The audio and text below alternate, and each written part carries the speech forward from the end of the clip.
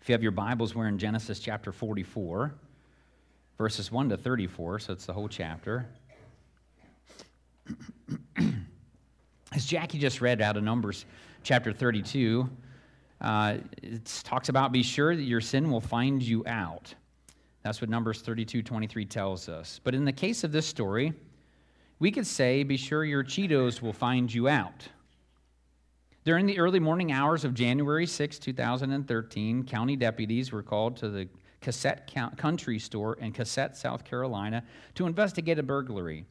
The deputies determined that someone had broken into the store and stolen beer, cigarettes, snack foods, and energy drinks. The burglar only stole $160 worth of goods but caused about $2,500 in damages. The store manager, Howard Buckholtz, said he knocked out our front door, he knocked out the beer cooler and stole beer, cigarettes, Slim Jims, and in his haste, he punctured 2 or 3 bags of Cheetos. That was the burglar's undoing. Buckholtz said Cheetos were all over the parking lot, at the place where he parked his car, and at the residence. The police followed the trail of cheesy dust right to the house where the burglar was, staying with a friend. As investigators approached the front door of the home, they observed more fresh Cheetos on the front porch. Buckholtz added, he was very easy to catch. It was a very quick deal. So be sure your sin will find you out, right? And we're going to see that today in this passage of Scripture as well. But we're also going to see a change of mind and heart and attitude with Joseph's brothers. And when I think about a change of mind, I think about what happened in my life. I had a change of mind about communicating our financial standing with our boys. When our boys were younger and they would ask us if we could buy a certain item that was more expensive, my go-to answer was always, we don't have any money for that. That wasn't necessarily true. I always thought that was a good answer, but it left our boys thinking that we were poor. We weren't poor. At least I didn't think we were. When our oldest son was college age, he read a book about finances, and the author said something profound that he shared with Judy and I I wish I would have known earlier. The author said that instead of saying we don't have the money for that, we should say we are choosing not to spend our money on that. Big difference there. And like I said, I wish I would have read that book earlier and started telling my boys that we didn't have the money instead of that we didn't have the money. Like I said, we actually had the money, but it was in savings, and we were just choosing to spend it on other items and not on those things. And it would have helped them to understand that we were not poor. Now, we are frugal, but we're not poor. We're not wealthy, but God always provides. Over the years, God has also changed my heart as it pertains to His plan, purpose, and timing. In the past, I would just fight like crazy to try and accomplish something, even when barriers kept preventing me from doing so. Like, things would happen, and I couldn't get this thing accomplished, and I was like, what's going on? And I get so frustrated trying to just accomplish it in my own strength. But by God's grace, I more readily acknowledge that something that may not be God's timing when I can't seem to accomplish what I would like. And so now I'm just like, okay, well, I'm not going to keep forcing the issue there. I've learned to trust Him for His timing, plan, and purpose, and it took many years of heartache and wasted time on my part to have a change of heart to trust God always. I hope that's not the case for you. I hope it doesn't take a lot of years. Every one of us can probably recall a time in our lives when we had a change of heart. So I want you to take a moment just to reflect on one of those times. Just think about that in your mind. When was a time where I had a change of heart? Perhaps it was about an individual. You thought that they were a certain way, and you found out later that they weren't that way. Maybe it was a teacher, or a coworker, a neighbor, a friend, a family member, even a fellow church attender. Maybe the change of heart took place concerning a restaurant or another business. As followers of Jesus Christ, we have all experienced a change of heart from a rebellion to repentance. We've all experienced that change of heart. Joseph continued to test his brothers to see if they had a change of heart. 22 years before, they were dealing with selfishness, jealousy, envy, anger at the favoritism shown to Joseph. Have they grown? Have they been transformed? How would they react to Benjamin being the favored son? Would they stand by him and protect their father's feelings, or would they abandon him and watch their father fall deeper into despair and probably death? What we'll see today are hearts transformed by God, which leads us to our big idea is that God transforms our hearts. Aren't you grateful for that today? As we think about that, would you just bow your heads with me? Lord, we just come to you today. We thank you that you are God Almighty. There is nothing that's impossible for you. Lord, you do the work through your Holy Spirit of just transforming our hearts and our minds. You do that not only initially as you're calling us to be your child, to experience everlasting life, but Lord, you continue to do that in our lives as we just submit to you. You change our hearts and our minds and our attitudes and our actions as we understand your word more and more and more. Lord, I pray that you would accomplish that even today, that you would transform hearts, attitudes, and actions today as we study your word. And so, Lord, we just lift it up to you. We pray that you would speak through your servant today. Would your people hear your voice, because you are the good shepherd. You are God Almighty, and we want to hear from you. As we ask this in your precious Son's name, amen. Now, the titles for the two main points and the sub-points, just the titles, come from Warren Wiersbe's commentary, simply because he did an incredible job of alliteration. I couldn't come up with anything better than this. So when you see the titles, you'll understand for the two main points and then the subtitles. But I wanted to give him credit today because it came from his commentary. But let's look at the first point. There's just 2 points. The first one is confrontation, and the second one is confession. But under confrontation, before we go to the passage itself, the first subpoint is overjoyed. And so Joseph's brothers had a lot to be joyful about. They were not arrested for stealing the grain money, but were told that God had given them treasure in their sacks. We've learned that over the past couple of weeks. Simeon, their brother that was imprisoned until they went home and brought Benjamin back, had been released from prison. Benjamin had been safe during their travels. That was Jacob's concern. He said, I'm going to die in sorrow if something happens to Benjamin. They were getting ready to leave for home. They were feasting and drinking freely with the ruler of Egypt, that's Joseph. And the ruler of Egypt was sending them home with sacks full of grain. Everything seemed to be just peachy, right? Everything was going so well. What they didn't realize was all that was a facade. Joseph had a plan because he wanted to see if there had been a change of heart. Everything was about to change. And so we see that they are overtaken. That's verses 1 to 6. So let's look at those together today in Genesis chapter 44. This is what God's word says. Now Joseph gave these instructions to the steward of his house. Fill the men's sacks with as much food as they can carry, and put each man's silver in the mouth of his sack. He's doing it again, right? Then put my cup, the silver one, in the mouth of the youngest one's sack, along with the silver for his grain. And he did as Joseph said. As morning dawned, the men were sent on their way with their donkeys. They had not gone far from the city when Joseph said to his steward, Go after those men at once. And when you catch up with them, say to them, Why have you repaid good with evil? Isn't this the cup my master drinks from and also uses for divination? This is a wicked thing you have done. When he caught up with them, he repeated these words to them. And so we see these poor brothers, they're overtaken. Joseph had given his steward some instructions as the feast was probably winding down that previous evening. He said, fill their sacks with as much food as they can carry, put their silver back in the mouths of their sacks, and put my silver cup in the mouth of the youngest one's sack. That's Benjamin. And Joseph's steward did everything that he was asked to do. Now, the next morning when they wake up, Joseph's brothers were sent on their way with their donkeys, but they didn't get very far. Outside of town, Joseph gave his steward more instructions. He says, go after those men at once. When you reach them, ask them why they've repaid good with evil by taking my silver cup that I drink from, that I use for divination. It's likely that Joseph had used the silver cup in their presence at the feast. They would have known what it was. It would have been easy for one of them to conceal the silver cup in their robe and then stick it in their sack to carry it home with them.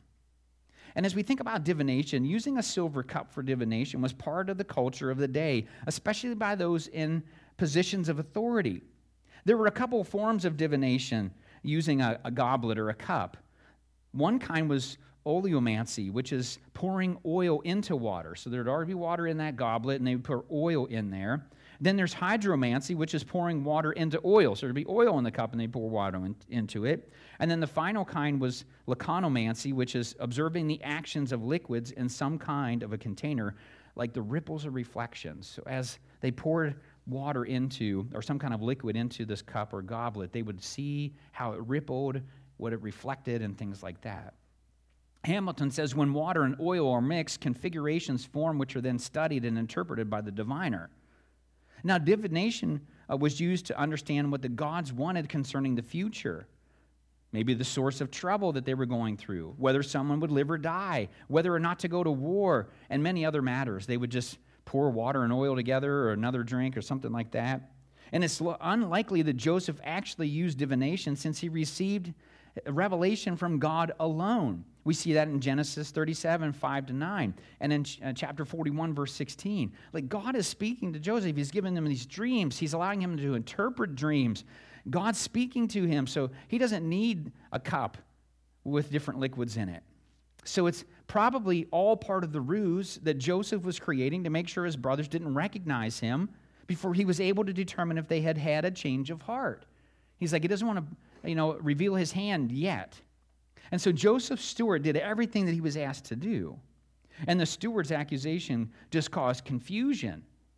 And so we see that these brothers are overconfident as we look at verses 7-12. But they said to him, "Why does my Lord say such things? Far be it from your servants to do anything like that. We even brought back to you from the land of Canaan the silver we found inside the mouths of our sacks. So why would we steal silver or gold from your master's house? If any of your servants is found to have it, he will die, and the rest of us will become my Lord's slaves." "Very well, then," he said, "let it be as you say. Whoever is found to have it will become my slave, and the rest will be free from blame." Each of them quickly lowered his sack to the ground and opened it. Then the steward proceeded to search, beginning with the oldest and ending with the youngest, and the cup was found in Benjamin's sack. Oh, no. Right? What we see here first is just this a character quality of honesty.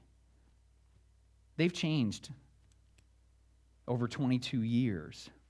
The brothers were confused by the accusation because they did not do those things like that. They were not characterized as thieves. They even reminded the steward that they had brought back the silver they had found in their sacks from the first visit. He's like, "We weren't trying to hide anything. We brought this all back." They were honest men who would never think of stealing silver or gold from his master's house. But then we see this penalty. Man, these guys are pretty rough, aren't they? They're saying what their own penalty or punishment should be. They are so confident that none of them had taken the silver cup that they proposed the death penalty for the offender and slavery for the rest of them.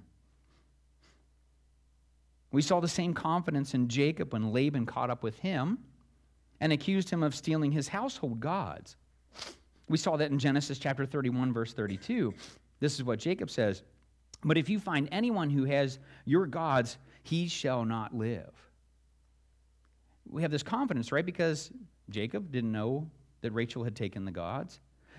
Judah and the rest of his brothers had no idea that the silver was put back in their sacks and the silver cup was put there. Hamilton says, "But one can be generous with proposals when one is convinced that little is at stake," right? We can say all kinds of stuff like that. "Yeah, you can put me to death if you find this in my house," and you find it. Whoops. I didn't really mean that, right? That would be our response. I didn't really mean that you could put me to death. The brothers, like Jacob, are willing to put the death penalty on the table because they are unaware of the deception that's taken place. And so if the silver cup was found in any of their sacks, that person would be put to death and the rest of them would become Joseph's slaves. Now the steward agrees. Do you remember what he says here? He says, "Okay, we'll just do what you say." But he's agreeing to the principle. You see that, right? Because he doesn't say, "Okay, if we find a cup in any of your sacks, then they're going to be put to death." No, he says, he modifies it. He's agreeing to the principle that the thief should be treated differently than the rest of the brothers.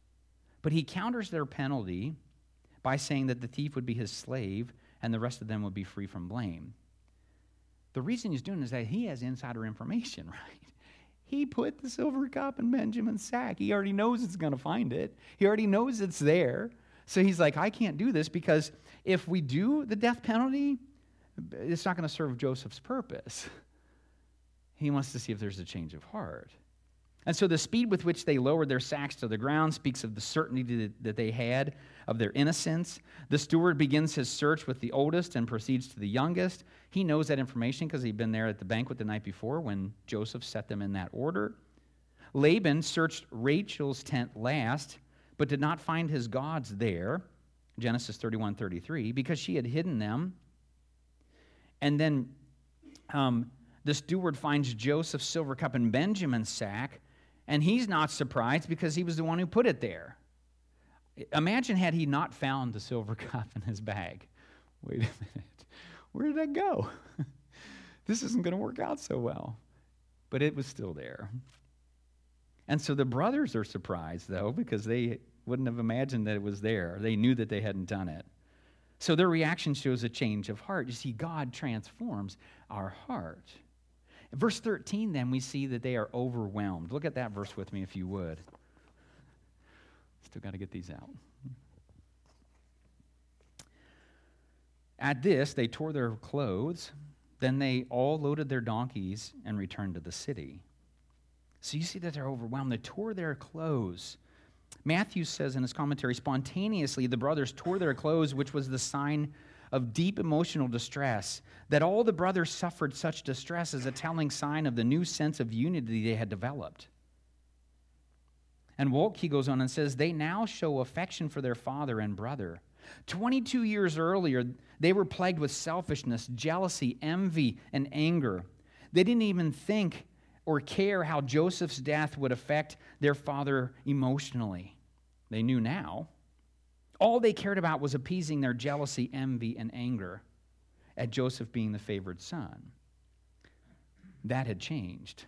God had transformed their hearts over the 22-year period. They are distressed and filled with grief over the unexpected turn of events. And so that leads us to our first principle today, is that grief over our sin honors God. And let me give you some just biblical background for that. In the book of Romans, chapter 7, and starting at verse 14, we read these words. We know that the law is spiritual, but I am unspiritual, sold as a slave to sin. I do not understand what I do, for what I want to do, I do not do, but what I hate, I do. And if I do what I do not want to do, I agree that the law is good. As it is no longer I myself who do it, but it is sin living in me. I know that nothing good lives in me, that is, in my sinful nature. For I have the desire to do what is good, but I cannot carry it out. For what I do is not the good I want to do. No, the evil I do not want to do, this I keep on doing. Now, if I do what I do not want to do, it is no longer I who do it, but it is sin living in me that does it. So I find this law at work. When I want to do good, evil is right there with me. For in my inner being, I delight in God's law. But I see another law at work in the members of my body, waging war against the law of my mind and making me a prisoner to the law of sin at work within my members. What a wretched man I am. Who will rescue me from this body of death? Thanks be to God through Jesus Christ our Lord. Isn't that wonderful? We also see David writing in the Psalm chapter 51, verses 13 to 17. He says this, then I will teach transgressors your ways, and sinners will turn back to you. Save me from blood guilt, O God, the God who saves me, and my tongue will sing of your righteousness. O Lord, open my lips, and my mouth will declare your praise. You do not delight in sacrifice, or I would bring it. You do not take pleasure in burnt offerings. And here's the important one. The sacrifices of God are a broken spirit, a broken and contrite heart. O God, you will not despise. We see that God desires that we grieve over sin. And then Paul, writing to the Corinthian believers in chapter 7, verses 8 to 11, we read these words. Even if I caused you sorrow by my letter, I do not regret it. Though I did regret it, I see that my letter hurts you, but only for a little while. Yet now I am happy, not because you were made sorry, but because your sorrow led you to repentance. For you became sorrowful as God intended, and so were not harmed in any way by us. Godly sorrow brings repentance that leads to salvation and leaves no regret, but worldly sorrow brings death. See what this godly sorrow has produced in you? What earnestness, what eagerness to clear yourselves, what indignation, what alarm, what longing, what concern, what readiness to see justice done. At every point you have proved yourself to be innocent in this matter. So verse 10 is so powerful there. It says, godly sorrow brings repentance that leads to salvation and leaves no regrets. That's grieving over our sin. And God is honored when we grieve over our sin. Joseph's brothers were experiencing godly sorrow that brought repentance and led to salvation with no regrets. So a couple of questions for you today to apply it to yourself. Are you grieving and sorrowing over your sins, or are you just like, I can't seem to have a victory over this. I'm just going to keep doing it. No big deal. Are you genuinely repentant of your sins, which means that you're willing to turn away from them? And when we recognize how our sin grieves the Lord, we should be willing to truly repent so that we can experience salvation without regret. And so I encourage you this morning to take a moment to examine yourself. Be honest with yourself and with God. He already knows. Maybe then you'll be ready to take this first next step, and that's to honor God by grieving over my sin so I can experience salvation and forgiveness without regret. Joseph's brothers expressed godly sorrow by tearing their clothes. The brothers loaded their donkeys and returned to the city.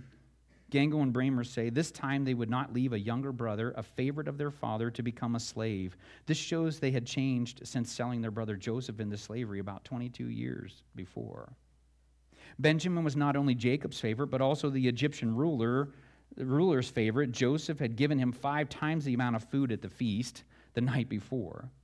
The brothers passed the test by not being envious and showing self-sacrificing love by giving up their own freedom and lives for Benjamin. And so they are definitely overwhelmed by the chain of events that have just transpired. But Judah takes the lead then to represent the brothers as they come before Joseph again. They just have barely gotten out of the city, and now they're back. And so our second point this morning is confession. And it's the rest of this, verses 14 to 34. But we're going to look first at submission, verses 14 to 17. Look at those verses with me if you would. Joseph was still in the house when Judah and his brothers came in, and they threw themselves to the ground before him. Joseph said to them, "What is this you've done? Don't you know that a man like me can find things out by divination?" "What can we say to my lord?" Judah replied. "What can we say? How can we prove our innocence? God has uncovered your servant's guilt. We are now my lord's slaves, we ourselves and the one who was found to have the cup." But Joseph said, "Far be it from me to do such a thing. Only the man who was found to have the cup will become my slave. The rest of you go back to your father in peace." And so we see this submission, the brothers' reaction when they get back. When they arrived back in the city, Joseph was still in the house because he already knew that they were going to be back, right? He had planned all this. They threw themselves to the ground, which is different than the first 2 times that they came into his presence. First 2 times, they just bowed in respect for his position, and that would have been appropriate for that day and age. This time, they prostrated themselves. They were lying flat on the ground, which showed submission. They were prepared to serve Joseph as slaves. And we see Joseph's response then. He continues the ruse by asking them why they did it. He also continues to play along with the idea about divination. Didn't they know he could find things out by divination? We know it wasn't divination that gave Joseph the knowledge about his silver cup being in Benjamin's sack. Joseph had staged everything to expose his brother's true feelings about their father and his favorite son, Benjamin. Then we see Joseph's confession. He admits that they don't have a defense. What can we say? I mean, it was there. It was clearly in the bag. He acknowledges that God has uncovered their guilt.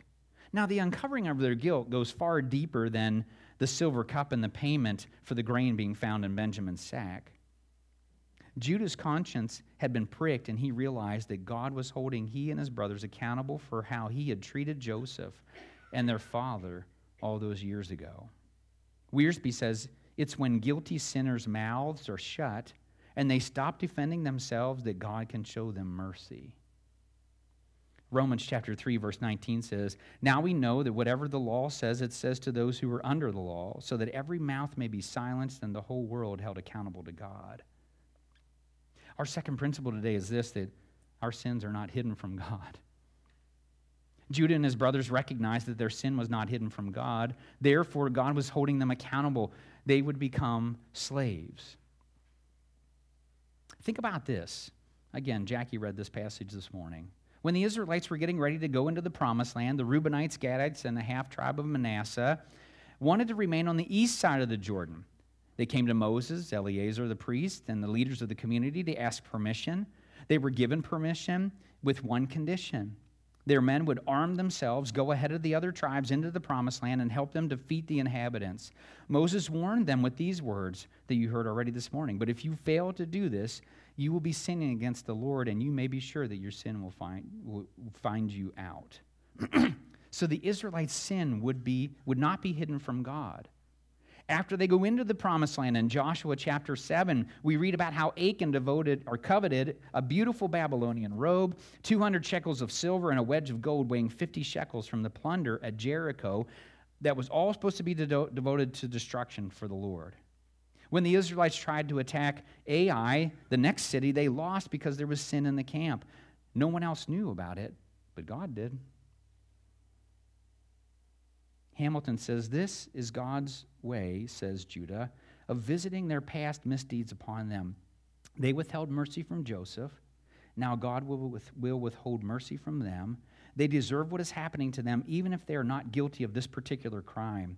Here is a graphic illustration of the Bible's emphasis on God's justice.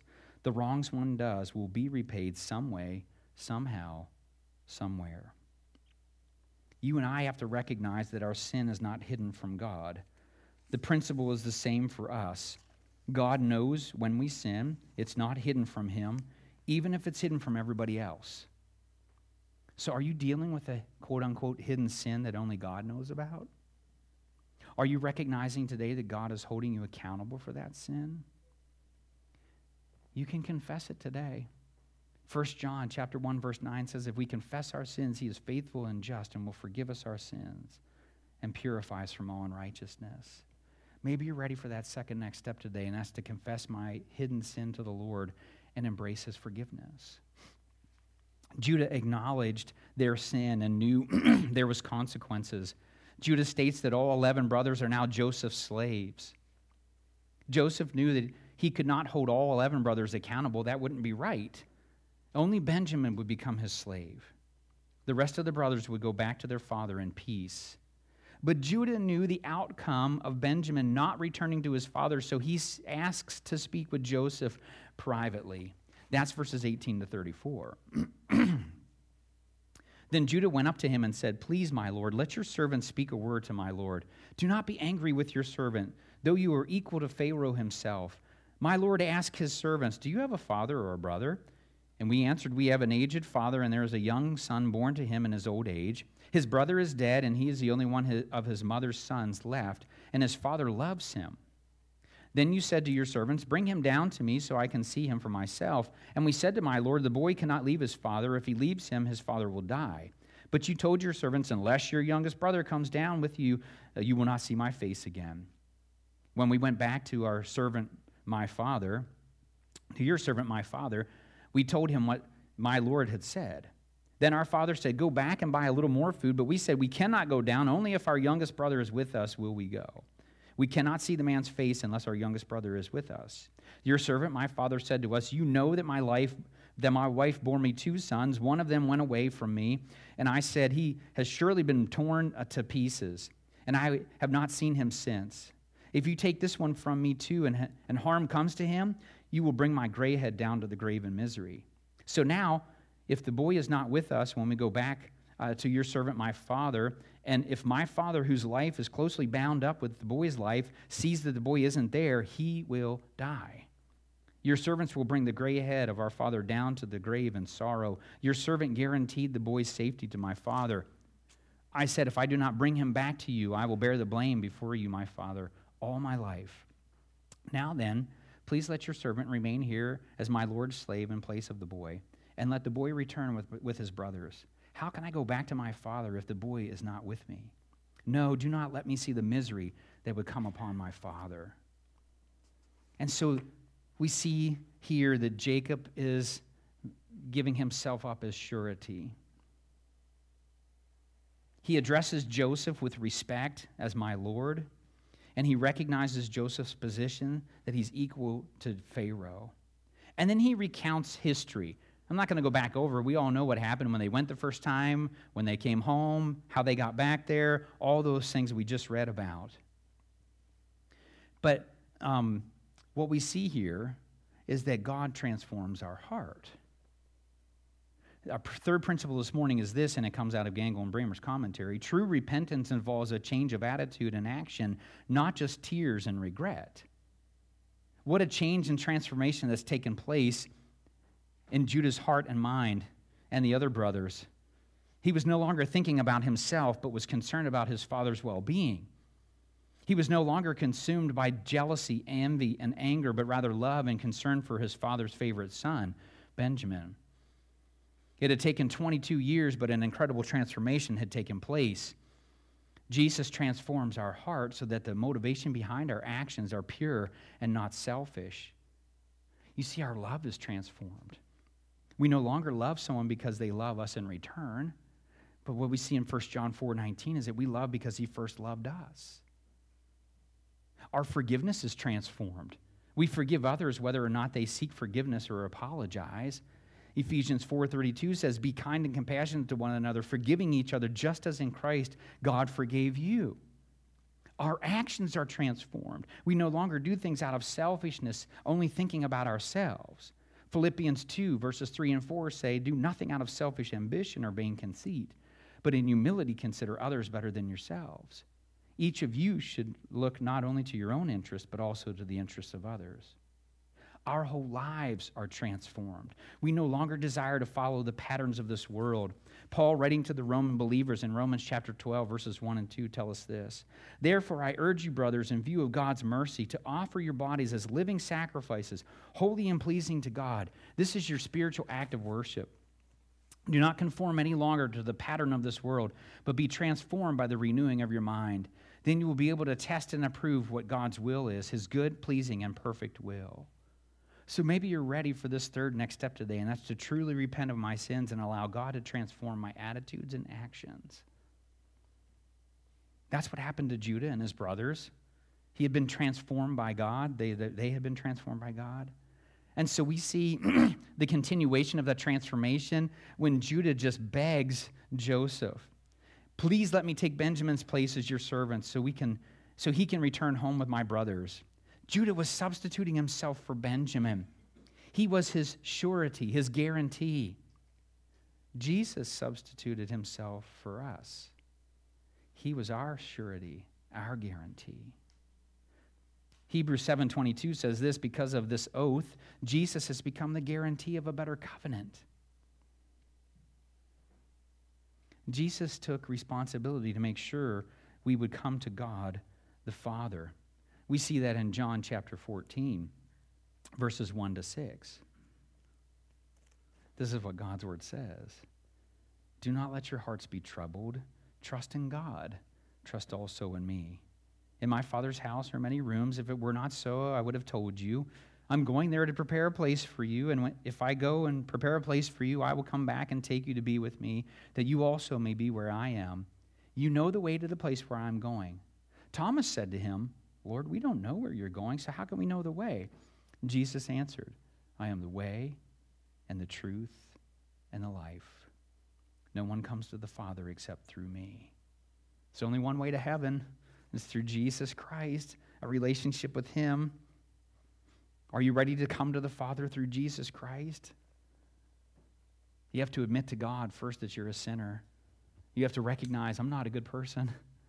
We're all born as a sinner with that sin in our lives. Romans 3:23 says, for all have sinned and fall short of the glory of God. All includes every one of us. No one's exempt. Romans chapter 6, verse 23 says, "For the wages of sin is death. What we earn or deserve for our sin is to be separated from God for all of eternity." But the second part of that verse is beautiful, isn't it? But the gift of God is eternal life in Christ Jesus our Lord. So we just have to admit that we're a sinner. Then we have to believe in Jesus and what he came to do. 1 Corinthians chapter 15, verses 3 and 4 tell us this, how that Christ died for our sins according to the Scriptures, and that he was buried and he came alive again the third day according to the Scriptures. Jesus fulfilled Old Testament prophecy about him. He died, was buried, and came alive again. Then you just have to choose eternal life. John chapter 3, verse 16, pretty familiar verse, isn't it? "For God so loved the world that he gave his one and only Son, that whoever believes in him should not perish but have everlasting life." If you're ready to take that step today, on the back of your communication card, under the sections on the right side, it says "Send me info about." Just mark the little circle that says "Becoming a follower of Jesus." That's what that's all about. Admitting our sin, believing in Jesus, choosing everlasting life. Judas says, "Don't let me return home without Benjamin and see the misery on my father's face." This shows incredible leadership. That's the fourth principle today, is that leadership means speaking up and taking a stand. That's exactly what Judah did. And in fact, Judah's line is where all the kings came from Israel. He was the leader. He stood up. He took responsibility. God had transformed Judah's heart. God transforms our heart. You know, as we come to just review today, are you ready to honor God by grieving over your sins so you can experience salvation and forgiveness without regret? Is there a hidden sin you need to confess to the Lord? Is it time to truly repent of your sins and allow God to transform your attitudes and actions? Are you ready to follow Jesus as the way, the truth, and the life? You know, as a body of believers, we can do all those same things. We need to honor God by grieving over our corporate sins. We need to confess any hidden sins to the Lord. We need to truly repent of our sins and allow God to transform our attitudes and actions. Anne Rice, whom the media has called the queen of the occult, has sold millions of novels about vampires and witches. Several of her books have also been made into movies, even starring Hollywood big shots like Tom Cruise and Brad Pitt. But since a near-death experience in 1998, Anne has had a change of heart. She's turned to Christ. In 2005, she stunned her fans by declaring, "I promised from now on that I will only write for the Lord." Her November 2005 release, Christ the Lord Out of Egypt, portrays Jesus as a 7-year-old, and the veteran author worked painstakingly to avoid contradicting Scripture in her interpretation of Jesus' life. The book was released in November 2005, and as of December 7, 2005, it remained on the New York Times bestsellers list at number 8. In the afterword of Christ the Lord, Rice summarizes what she has found in Jesus, calling him the ultimate supernatural hero and the ultimate immortal of them all. In an interview with Christianity Today in December of 2005, Rice said, "Christianity achieved what it did because Jesus rose from the dead." You can experience that change of heart today by admitting that you're a sinner, believing in Jesus, and choosing everlasting life. You can also have a change of heart today if you're already a follower of Jesus Christ, but there's some hidden sin that you need to deal with. Or there's just some attitudes of your heart that you need to confess to the Lord and truly repent of. And so I encourage you to do that today, to reflect upon that. As the worship team comes and the ushers prepare to take up the tithes and offerings and the communication cards, would you just bow your heads with me? Lord, we come to you today. Thank you for your word. Thank you for the power of your word, that it has the power to transform us, Lord. We pray that you would just begin that process in those that have never made that decision for you. And Lord, would you continue that process of transformation in those that need to return to you? Just revive us, Lord God. We pray this in your precious Son's name. Amen.